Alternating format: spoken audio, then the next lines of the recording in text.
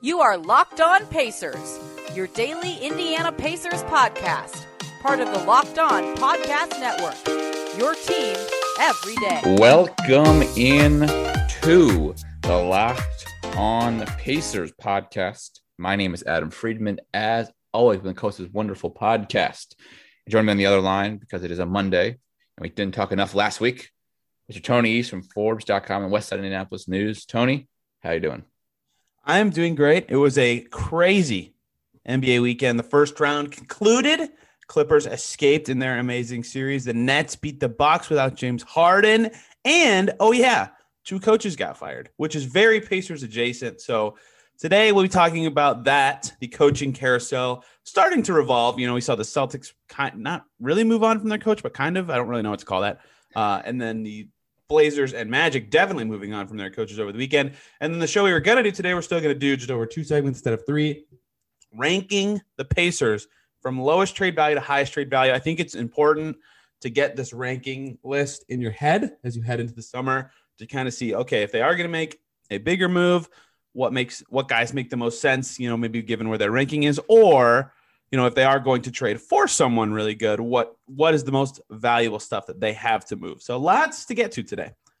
Yeah, so I think we'll start with the coaching news. We did talk last week a little bit about Brad Stevens. Obviously, he is now the Celtics president of basketball operations, I think is the title he officially got.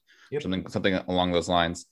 Not really relevant in terms of like a coach being available for the Pacers, but it does create an opening. There are now 4 coach openings, right?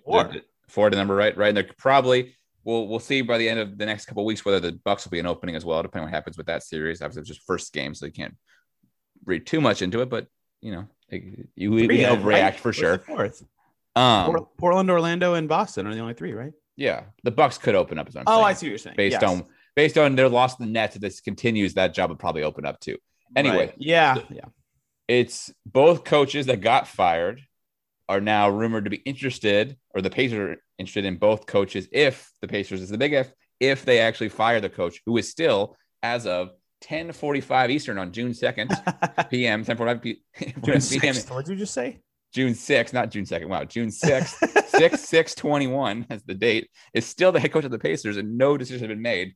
Now, we'll look like fools. We'll wake up tomorrow morning, post the podcast, and something will happen, but you won't look dumb.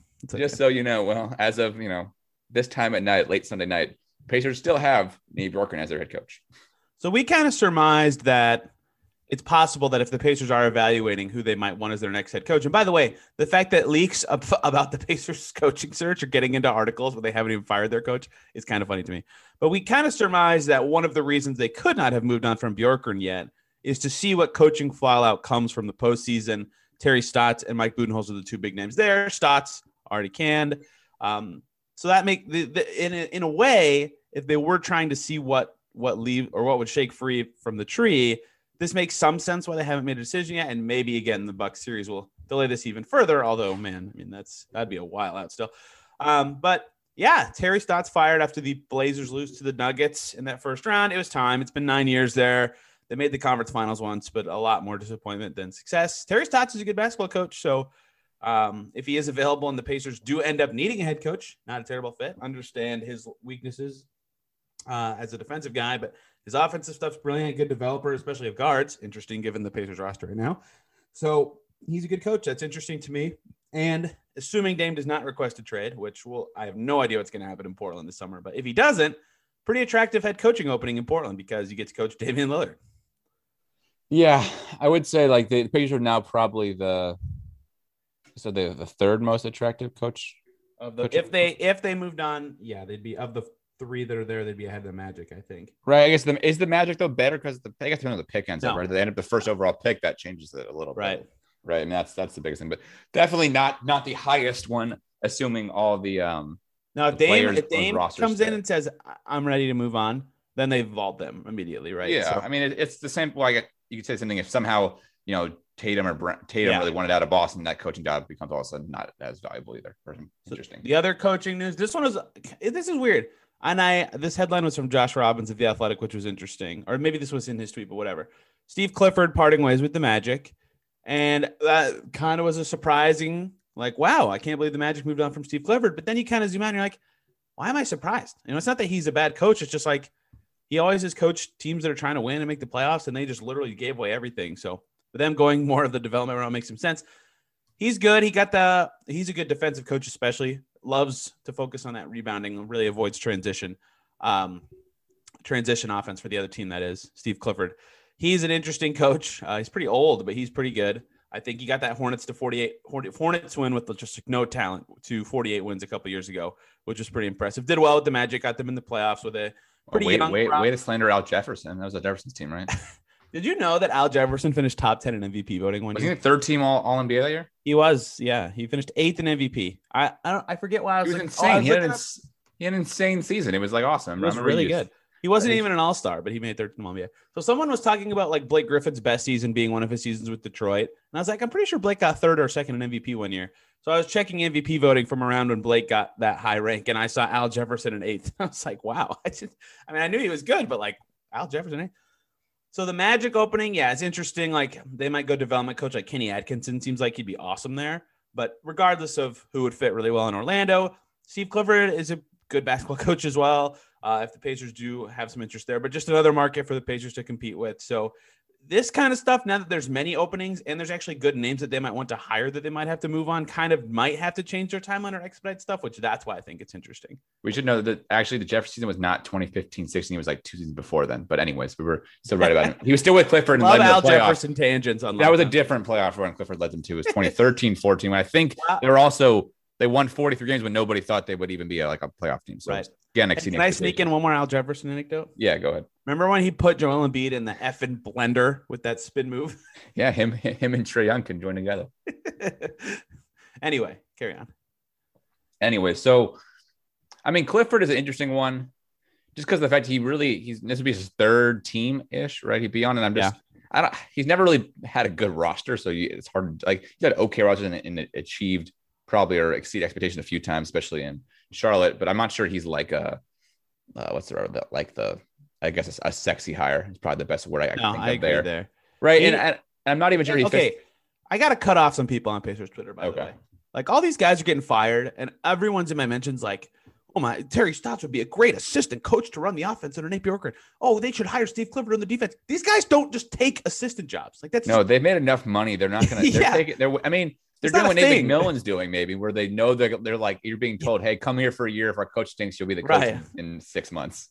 Yeah, the Nets are the exception to the rule where they're like paying their insane staff like flipping royalty over there. But yeah, that's not a thing. The Pacers with a second-year head coach, if Bjorkgren is back, you can't just be like, oh, we now have Steve Clifford and Terry Stotts on the sideline. Well, anyway. And it's totally different in the Nets because it's like Nash is a new head coach and there's a relationship there with D'Antoni that's just something different. That's not like there's a player-coach relationship they've had forever. I mean, it's a whole different situation. Yeah. For different reasons, I'm cutting you off. I'm sorry. For different reasons, I think both Stotts and Clifford could be good fits as the Pacers coach. I understand the retread stuff or the level of success they've had in the past maybe isn't exactly what the Pacers need. I understand why they wouldn't be hired. I'm just saying both of them would be okay fits as the Pacers head coach next year. They've both proven to do well with players, have some sort of effective strategy with teams in the past, overachieving to some extent in some seasons, not all their seasons, but some seasons. So they're both good if that is the line we want to talk about where the Pacers move on and need to hire them. But I still think the bigger story is, the coaching landscape for this summer is beginning to take shape. And that's where it's more interesting for the Pacers is if they are going to get involved on the carousel, they have to get on, not maybe like really soon, but pretty soon. Yeah. I mean, I don't think either of those coaches necessarily like moves the needle in a great direction, but what it probably brings back is some professionalism and some like stability, right? These are guys who have experience, who have managed locker rooms before, managed organizations. So like they went from having Nick Millen, who's been, coach forever in the league and been through God knows how many teams and whatnot. And it brings you kind of like a certain just like floor to a guy in Bjorkgren who is kind of this more like maybe high ceiling, but low floor way where like Clifford and Stotts come in and they've done it before and they'll like be solid. But I'm not sure, again, it pushes the envelope for the Pacers, which is something they probably, at least last year, they talked a lot about, right? That was a big thing last year was like, we need to like be innovative because a franchise doesn't have the money to go after, get somebody great. Or get great players, so we have to like figure out a way to scheme past people. I don't know if that's necessarily what they need right now, especially this year. I mean, this is a pretty low year for them, but Yeah, I mean, both guys would be fine. Both guys would be fine. I actually forgot about Kenny Atkinson until you brought him up. I forgot that name. It's been floating out there. Right when he was pretty I was higher on him than a lot of other people were last year for the Pacers. I get why he wasn't a good fit, but given what happened, it's strange. But yeah, I certainly think that things are turning on the coaching front now in the NBA. I mean, that's really obvious. Yeah, but they still got to get rid of their coach, which I Exactly. still don't. I really don't understand what's taking. I mean, if they really think they have an in on Bud, I think that would be the biggest delay. But I mean, yeah, if they don't think they can get anybody, what's the point of firing the guy? Well, like also at some point, it's like Burry's got to be like, you know what, screw this, I'm just gonna quit because like he doesn't want to just be like everybody being like replacing him. Like if he comes back, it's gonna be because basically they couldn't find someone or they didn't want to pay someone, which is not like a good enough. Or they actually wanted to have him back, which who knows. Yeah, but then they should say that, right? I mean, we're now 2 weeks since the season ended for the Pacers. Yeah, when they decide, they will tell us. I know, but now we're pushing the envelope to the time. Why did the Magic wait so long, Adam? What were they doing? Yeah, but they got their season ended 4 days. 4 days before the Pacers, right? Okay, give or take. They made their decision on Wednesday, right? No, they made their decision Saturday. Yesterday. Yep. Clifford was fired yesterday. I thought it was. Yes. Why does it feel like it was long? Wow, time is really just all right. Never. Well, so they have 3 more days. They waiting the same for timeline. I feel like Clifford. The news was like last week. I think, and we read this. We read this in. I think it was the Athletic report from Orlando. Again, Josh Robbins again. Like all these orgs, just given the way the season was, it was like game. No practice. Go do this. COVID that.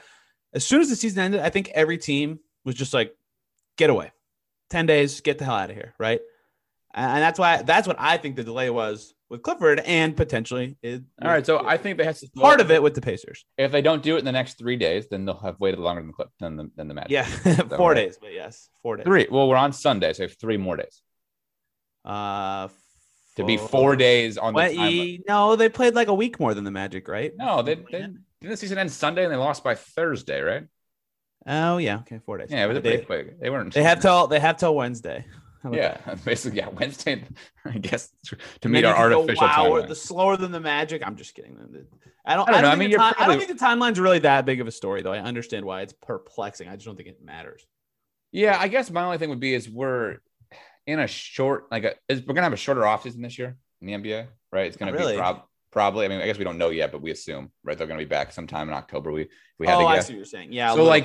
So not that you have OT or anything right now, but if you get a new coach in sooner, because I'm thinking you get rid of the coach, unless they're gonna hire somebody the next day, it's gonna be a multi-week process. You're probably not gonna have a coach, even if you fired him tonight, for at least 2 weeks, which means you're not gonna have a guy in the building to talk to players 2 weeks less. And we're already, usually decision would be made and done by, let's say, this time normally, right? If we're in a normal NBA season, so you're just losing time is all. But I don't know, is that big of a deal? Well, they really don't know what they want to do. Players happens when they're coming back for camp and stuff, and that timeline will be the same as a normal season, so it's not that. Yeah, but I feel like there was some reaching out in this time amongst to kind of gauge. Maybe a little bit. I mean, is that what Bjorkgren did as soon as he got hired? Basically, he started reaching out to players. I know it was the season basically traveled America to talk to right. them. I mean, I know the season was starting the next week, so that's probably partially why. But right. There is some of that where if you kind of want, and also there's kind of a cloud, right? It's kind of like this uncertainty over everything for everybody for a while. It's just the uncertainty will linger until, and it's such a finicky situation that I honestly think the Pacers might,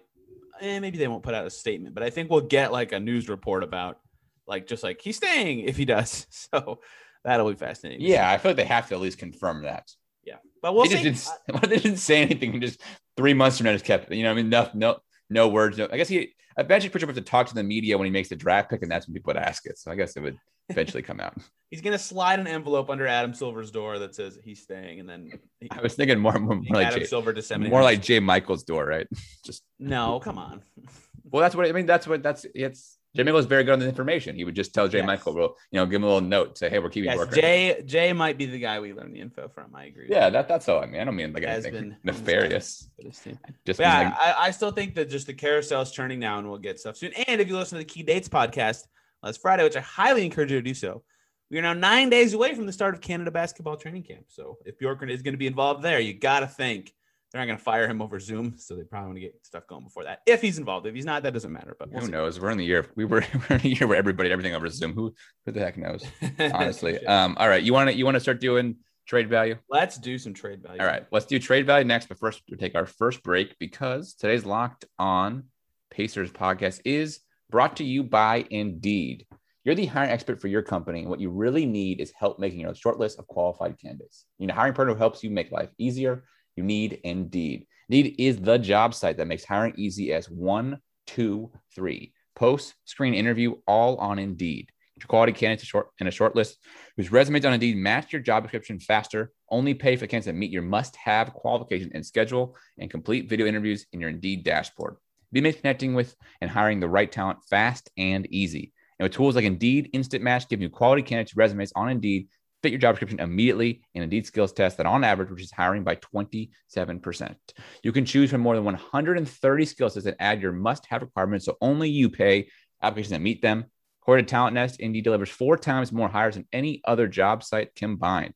If you're hiring, you need Indeed. Get started right now with a free $75 sponsored job credit to upgrade your post at Indeed.com/locked. Get $75 credit at Indeed.com/LOCKED. Indeed.com/locked. Offer valid through June 30th. Terms and conditions apply. And we are also brought to you by our wonderful friends over at BuiltBar.com. Built Bar is that amazing protein bar. It comes in 9 delicious flavors and a ton of limited time ones. You know them. We talked to them for a long time in this podcast. They come in. My favorite one is like the peanut butter brownie one. There's something for everyone, though, they have there. They're great if you're trying to maintain, lose weight, indulge in a delicious snack. These protein bars are awesome. They're, 180 calories is the peanut butter brownie one. It's 18 grams of protein, only 5 grams of net carbs. It's awesome. And they have all kinds of flavors. Like I said, when they have limited time offers. So check those out. And right now, go to BuiltBar.com, promo code LOCKED15. You get 15% off your order. Use promo code LOCKED15, LOCKED15 for 15% off at BuiltBar.com. All right. So Pacers trade value rankings. I'm assuming want to go from 20 to 1, right? Yeah. So again, this exercise I think is helpful for you, the listener, to kind of figure out, okay, if the Pacers do want to upgrade, where can they get the most back? Or if they're going to shift the pieces around, what can they get the most from?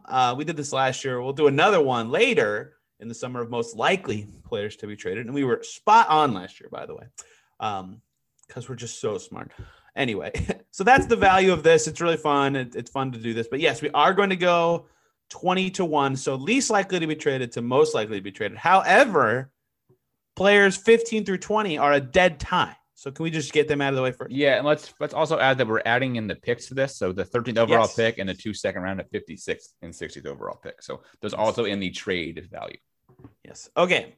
So there's a 6-way tie for last in the Pacers trade value rankings, and that is Doug McDermott, TJ McConnell, Jakar Sampson, O'Shea Brissett, Cassius Stanley, and Keelan Martin, because they cannot be traded. Their contract, well, okay.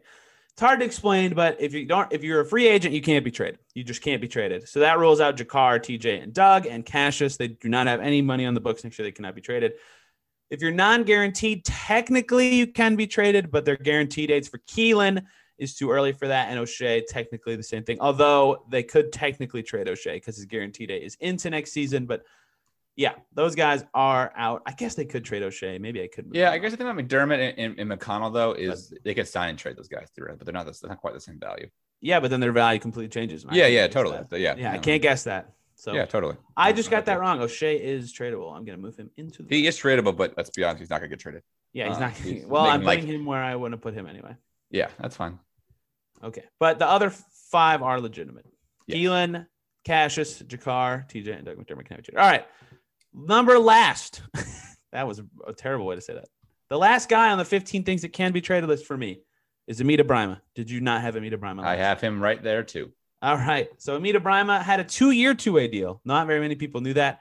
That doesn't mean he'll be back next year. You can easily cut a 2-way deal at any time. No problem. But I think that it makes it likely, or at least some plausible, that he could be traded. So that's why he's there, because it's technically legal, but he will not be traded. It's just not going to happen. So he's last. And he has no value at all. Yeah. I mean, they can cut him, so there's no need to even trade off him. There's some guys here who might not have any trade value, but they also, because they require something to get rid of them. But yeah, they still have, I guess, some value in some way. All right. My 14th slot, the 60th pick in the draft. Ooh, I don't have that. Oh, do you not have it ranked at all, or not? No. I have it ranked at all. So I have one player below that, because I think it would take that pick to trade this player. Wow. Okay, go ahead. I'm going to say to trade Jeremy Lamb, you're going to have to give up something with him if you want to get rid of him on himself. That's possible. He might be a negative value thing. He is my lowest ranked player. He is my lowest ranked player. Yeah. So can I just give you my last bottom four after mid-round real quick? Because after Brima, go ahead. Yeah. Yeah. So it's Lamb at 14, right? The 60th pick, 56th pick, and then Aaron Holiday. And the reason those four bunched together is because Aaron Holiday might be neutral trade, but he also might require one of those picks. So they're all kind of, to me, they're very. I don't think he would. I definitely do not think he would. Maybe. I mean, I think you're probably right. I just there's a possibility. His first 2 seasons have to matter somewhat. I know, but I think if they're in a crunch and somebody can take advantage of that, be like, well, you need to cut him to get rid of the cap. So that's take him, but you need a pick kind of thing. Yeah, so I had Brima 15, 60th pick 14, 56th pick 13, Lamb 12, because I agree with you. See, he's interesting because when he's expiring, maybe he'd be neutral value as an expiring, but then you're taking back crappy salary in return, which in turn is a negative thing you're getting back, right? So technically, I would consider him negative value. So maybe I should have put him below the second round picks, but they're just worthless in deals. Basically, they're just toss-ins. And then I had Aaron Holiday 11th as well. So we are in lockstep on the bottom 5. Okay. Let's do 4 more, and then do the top of the list after a break. But who do you have next? Who's your 10th ranked trade value for the Pacers? So this is a tough one. I think it's Sumner. I had Sumner here as well. We are we are in lockstep. This is great. We are on fire. Yeah, Sumner's interesting. They'd had to pick up his team option to deal him for the same reason like we talked about with the not legally tradable camp. I think he is valuable on the court, but his low contract value is hard to trade. The low amount of years left on his deal is not necessarily appealing to other teams, especially because he won't be a restricted free agent, and he's been hurt kind of a lot. So I think he's better than his trade value in terms of what he provides on the court, but in terms of value, that's where I put him. Yeah, and I think everybody ahead of him is a legitimate rotation player or somebody who is so young that you think will be a rotation player next year too. I 100% agree. Wow, we are killing it. This is great. Yeah, we're usually very boring for listeners. We never usually agree this much. All right. I know. All right, who's your 9? Give me your number 9. My number 9 is O'Shea Brissett. Ooh, okay. I have Justin Holiday at 9. Okay. Well, guess who I have at 8? Guess who I have at 8? Yeah. Okay. All right, wow. This exercise was shot apparently a little easier than we expected. I know. We hid these from each other too. My separator here was similar to something I just said about Sumner, where the low salary, he's a minimum guy, kind of makes him hard to get equal value in return, right? Like the salary stuff doesn't make sense, which is a stupid thing because this technically should be an in a vacuum exercise. But in reality, I think because Justin Holiday fits on more rotations, I think by a slight amount, his contract is a little better and more tradable. I put Justin Holiday above O'Shea, though I get having O'Shea above because he's super young and super talented. Yeah, that's right. I think his potential is so high that there's just more value, I guess. I mean, I don't know.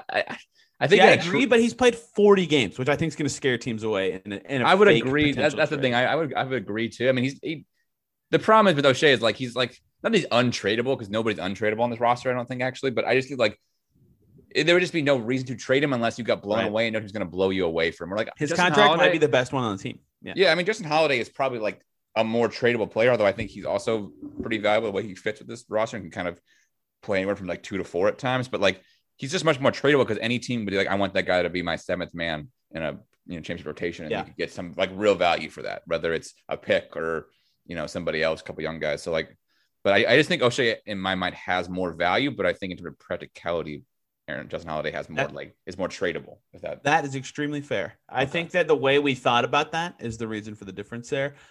But I think in actuality, neither of those guys will be dealt, but value-wise, they're about there. So 7 and up's where it got a lot harder for me. Yeah. Do you want to do a break now or after? Yeah, let's do a break because I'm sure we will hopefully we'll disagree in the top we'll be 7. Skipping Shannoning it up with our disagreements in 7 to the top. Yeah, so let's take one more break and then we'll do our top 7 trade values. But first, today's Locked On Pacers podcast is also brought to you by betonline.ag. BetOnline.ag is the fastest and easiest way to bet on all your sports action.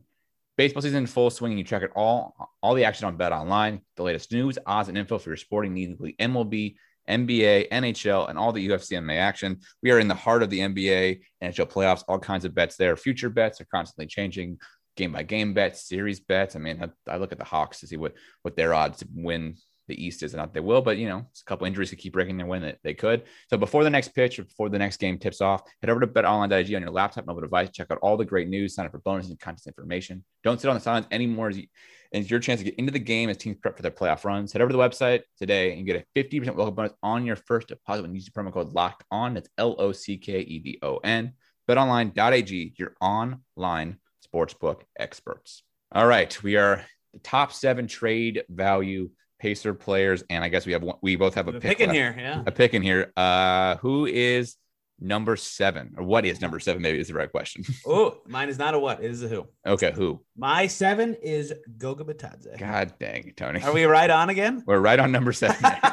This is kind of crazy. I actually think those make like from 7 to 15. I mean, it's pretty easy, I guess. I think. Yeah, we're starting to get to like the real stuff. Like Justin Holiday and O'Shea have real value. I don't want to like belittle them, but we talked about the reasons it's not like serious value. Goga has definitely not like lived up to the 18th pick, but he's definitely grown enough from year 1 to 2. He definitely has some NBA skills. He definitely looks like he'll still be a valuable player. So it certainly would be a good piece in like a big deal of like, oh, we're trading this vet plus Goga to upgrade that vet. Like he definitely has some solid value, I think, in that kind of way. Still young, looks good. So yeah, I have Goga here for that reason. Yeah. Have you ever looked at the 2019 NBA draft and saw who went around him? I have not. So it's a little, I don't call it frustrating, maybe the right word, but so like, right, there's Matisse Thybulle went 20, Brandon Clark went 21. Is Darius Baisley playing for someone? Am I imagining that? Thunder, yes. Thunder, right. He went 23, and Kevin Porter went 30, Junior, who I know has issues, obviously, but he plays some good minutes for the. You skipped over Luka Samanic at 19 and Ty Jerome at 24. Why'd you do that?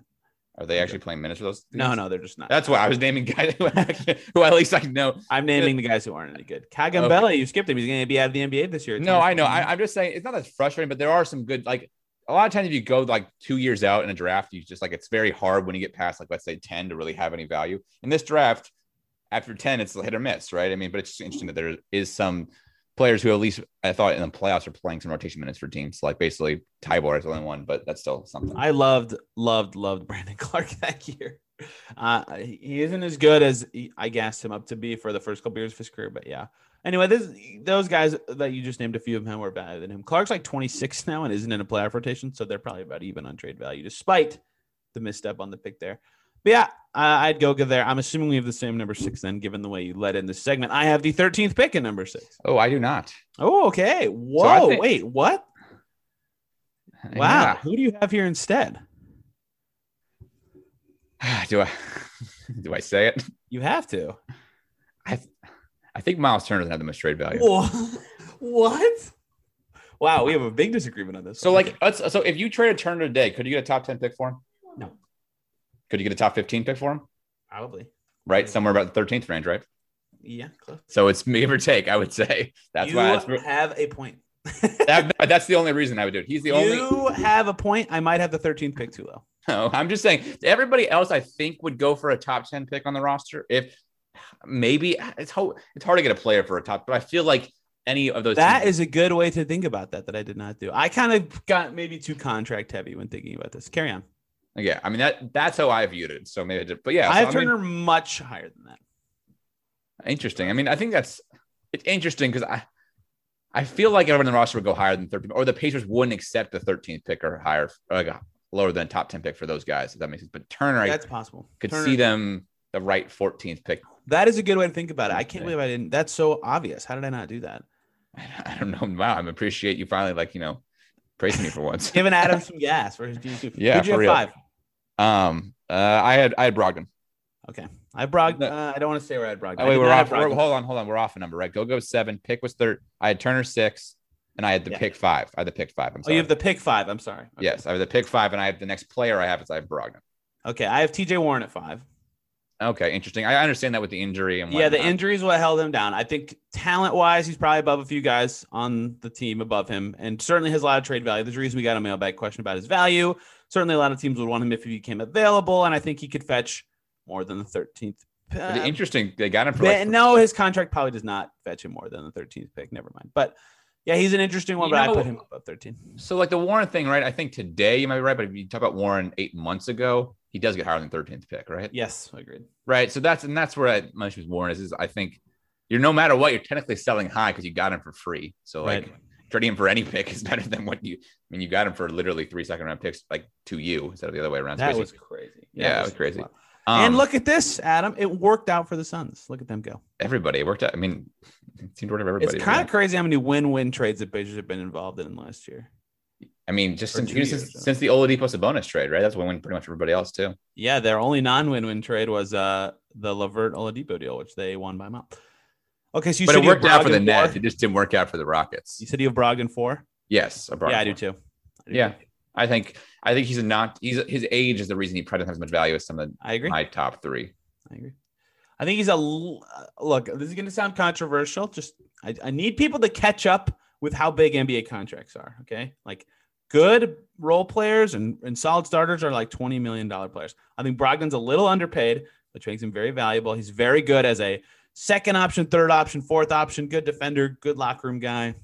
He just finished 6th or 7th in the Teammate of the Year award, which is voted on by players. He got 25 first place votes, which is more than the players on the Pacers. So clearly other teams see the value in Malcolm Brogdon as a locker room guy. Anyway, I had him 4. I think he's really valuable and really talented. And I don't really need to explain Malcolm Brogdon to you. Yeah, and I think he might honestly be the most untradeable player on the roster, but just because I think he means a lot to the locker room and everything.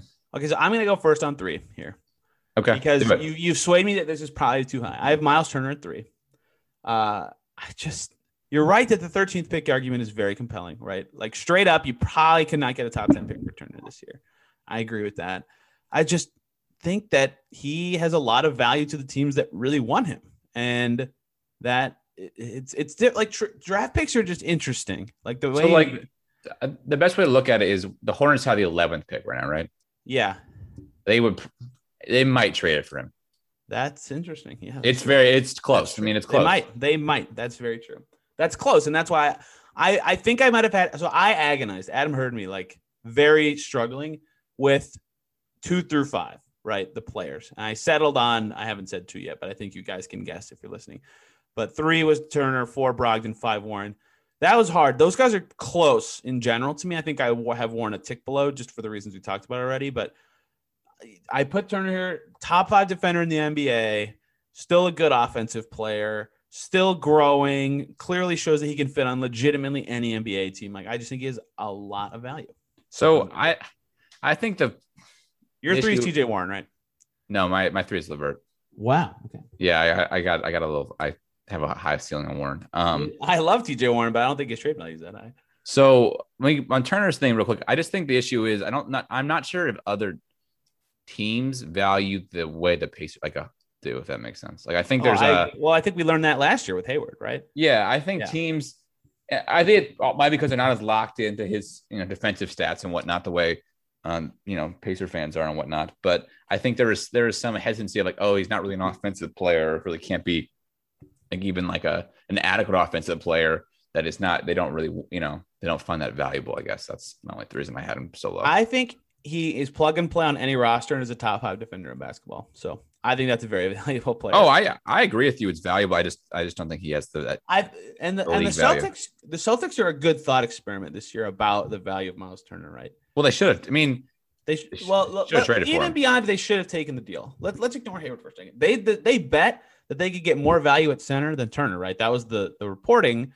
I think it was Zach Lowe on his podcast. It's like they didn't really see the value of him, like if they wanted to move him in the future. And then they give Tristan Thompson 2 years at the MLE.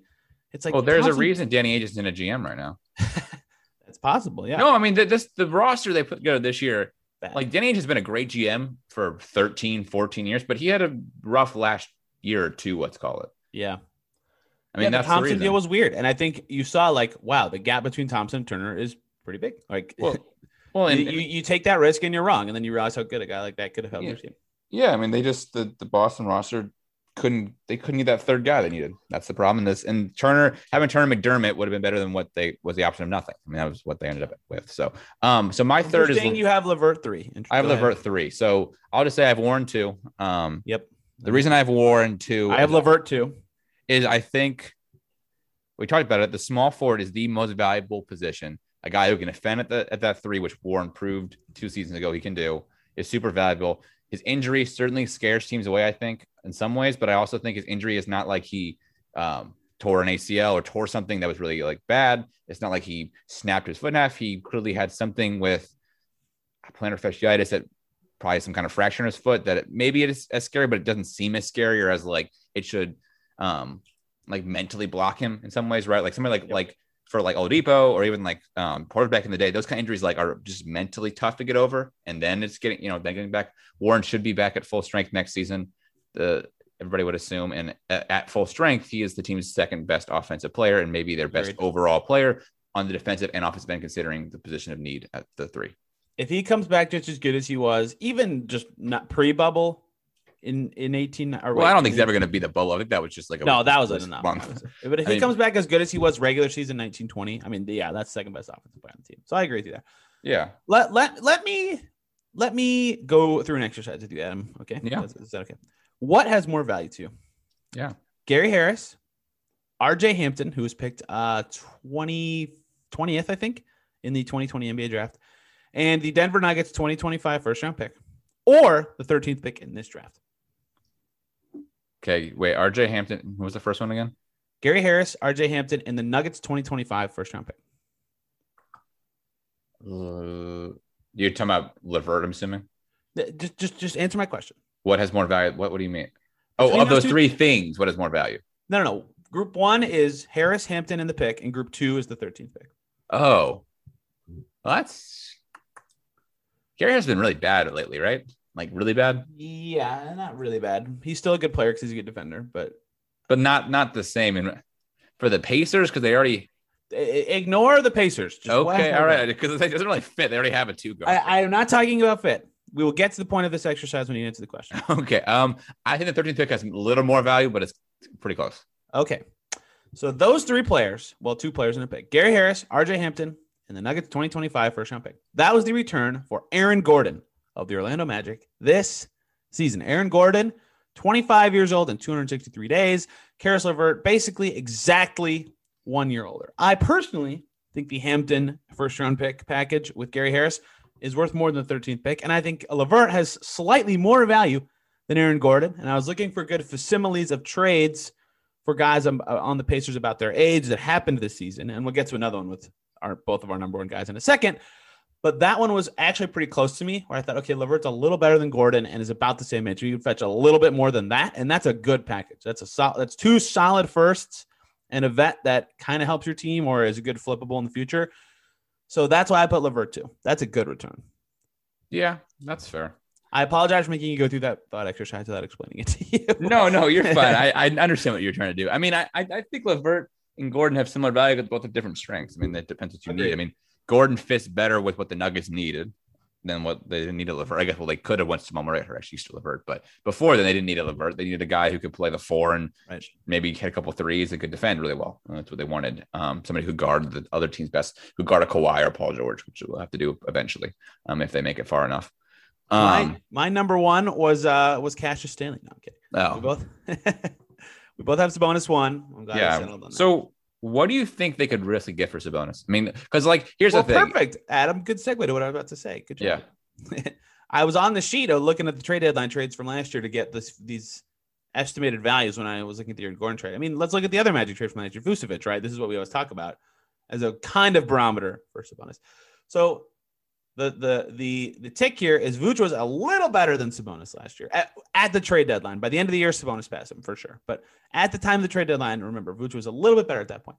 So Vuce and Aminu fetched the Magic Wendell Carter, former top 10 pick, Otto Porter, a first-round pick in 2021, top 4 protected from the Bulls, and a 2023 first-round pick, top 4 protected. So that's about Sabonis' value to me, is that. Can I give you a trade, and this is just a random one? Would you trade, if you could do it today, would you trade Sabonis and Jeremy Lamb for CJ McCollum? No. Do you think, who says no? The Pacers. Okay. Sabonis Why do you think? It's because you think so? Okay. That's, McCollum was. I don't think McCollum has low value. He's an excellent basketball player. But Yeah. Sabonis has more trade value. It's just how. Yeah. I guess my point would be: does that solve your center clause? Like you can live with Turner as the center, and then you've got 4 offensive. I think Turner for McCollum's closer value. Oh, you do? Okay. Oh yeah. McCollum's good. Like McCollum's a bad defensive player. Like he's like, okay. Listen to if you haven't, listeners, I encourage you to listen to this. Chris Herring and Zach Lowe on the Low Post talked about like a Portland, maybe not postmortem, that might be a stretch, but just like what do they do now? They moved on to blah blah. And they were accurately, I think, calling CJ McCollum like a third, maybe 3.5 banana on a really good team, right? That is not like the most valuable thing ever, even if he is a really good player. But is Sabonis a 2 on a really good team? Probably higher up than McCollum in terms of. Well, because age too. McCollum's got 5 years on him, 4 years on him. I mean, McCollum is it's hard to find guys that can score 23 points a game, especially when they're playing some guys. I am not trying to do any of this to belittle CJ McCollum. No, you're fine. I was just curious. I mean, because what that trade is, I agree Sabonis is more valuable than McCollum, but then you get rid of the Lamb contract, which is expiring, so it's not that big of a deal as it was last year, for example. Yeah, I mean, I guess could you get like Can I tell you another reason I don't think CJ McCollum has a ton of trade value? Yeah. Can I give you 100 million reasons that CJ McCollum? Oh, because he's got $100 million. He got a 3-year, $100 million deal that kicks in starting next season. It's not like so bad, like he's good. Yeah. What I will say too about both the Pacers centers is if they do make a trade, we're going to have to adjust in our minds so that a team is probably going to try to take advantage of the fact that the Pacers don't want both centers and probably they're not going to get as much value for them just because of that reason.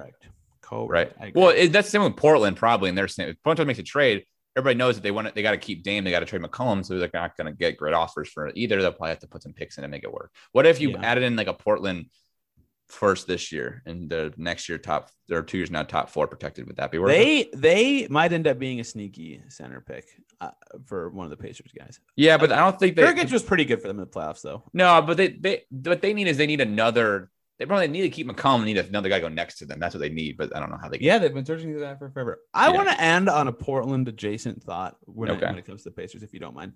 Yeah, I've seen so many people. We're getting back to head coaching here.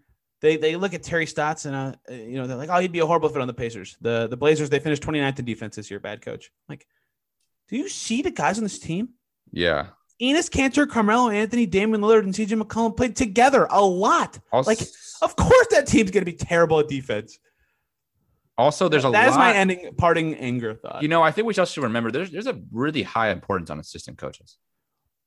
Yeah. Right. I mean, we don't realize, and maybe I never. I think we did this year. No, this year I finally. This is the first year I think I finally realized that. I mean, I knew Dan Burke was a really good coach. We talked about it, but I think it's hard for him to visualize when you have a good assistant staff, it really boosts up your coach. And I think it explains a lot of why the Pacers have had their last 3 of the 5 coaches have all been guys who got hired by other teams, been successful, right? You got Vogel, a championship winning coach, Carl, a championship winning coach, and same with McMillan is a first round playoff. And right now he's going to make the East Finals with a roster that probably shouldn't even be there, frankly, because considering what's going to happen. So there is something about the environment you build as a head coach, and the Pacers done a good job supporting their coaches with a lot of support from other coaches.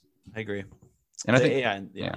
And having some former coaches as management, right? Larry Bird is a former coach who's a very good coach when he's coached for 3 seasons, helps to kind of understand that importance. And Pritchard gets coached for a little while, right?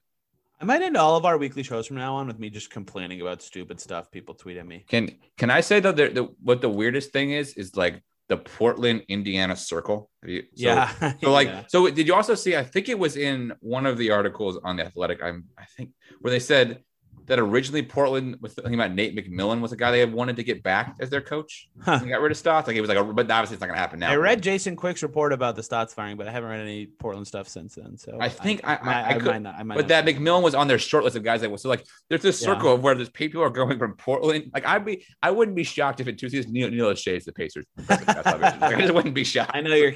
Well, you know what that means, Adam. What? You're starting a point guard for the Pacers next year.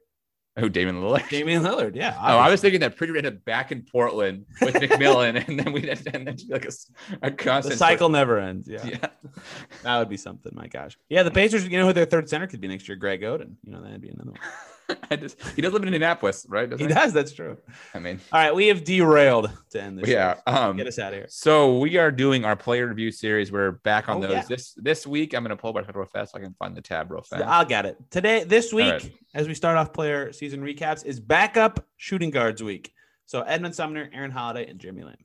All right. And then we're going to do the centers and some center stuff next week. Tony will have a show later this week on how the injuries impacted the season. For the Pacers, that should be interesting. I'm assuming Warren one will be that'll be a big injury. Some stats. I'm ready. Yeah. So that will be next week's show. Obviously, we'll be monitoring the coaching news all week. If something does happen, you'll expect an emergency pod. I've been saying that for, I think, 2 weeks now, 3 weeks now. So we'll probably be on in 2 weeks still saying that, but I'll say it every week. I'm going to do locker room this week, so check out for that. I said I'll wait for the coaching news. Maybe there is one I'll hop on. If not, we'll do one later in the week. As always, you can follow our podcast at Locked On Pacers, Tony at TCNBA, me at Freedom Adam 5. That is all for Locked On Pacers podcast. We'll see you guys again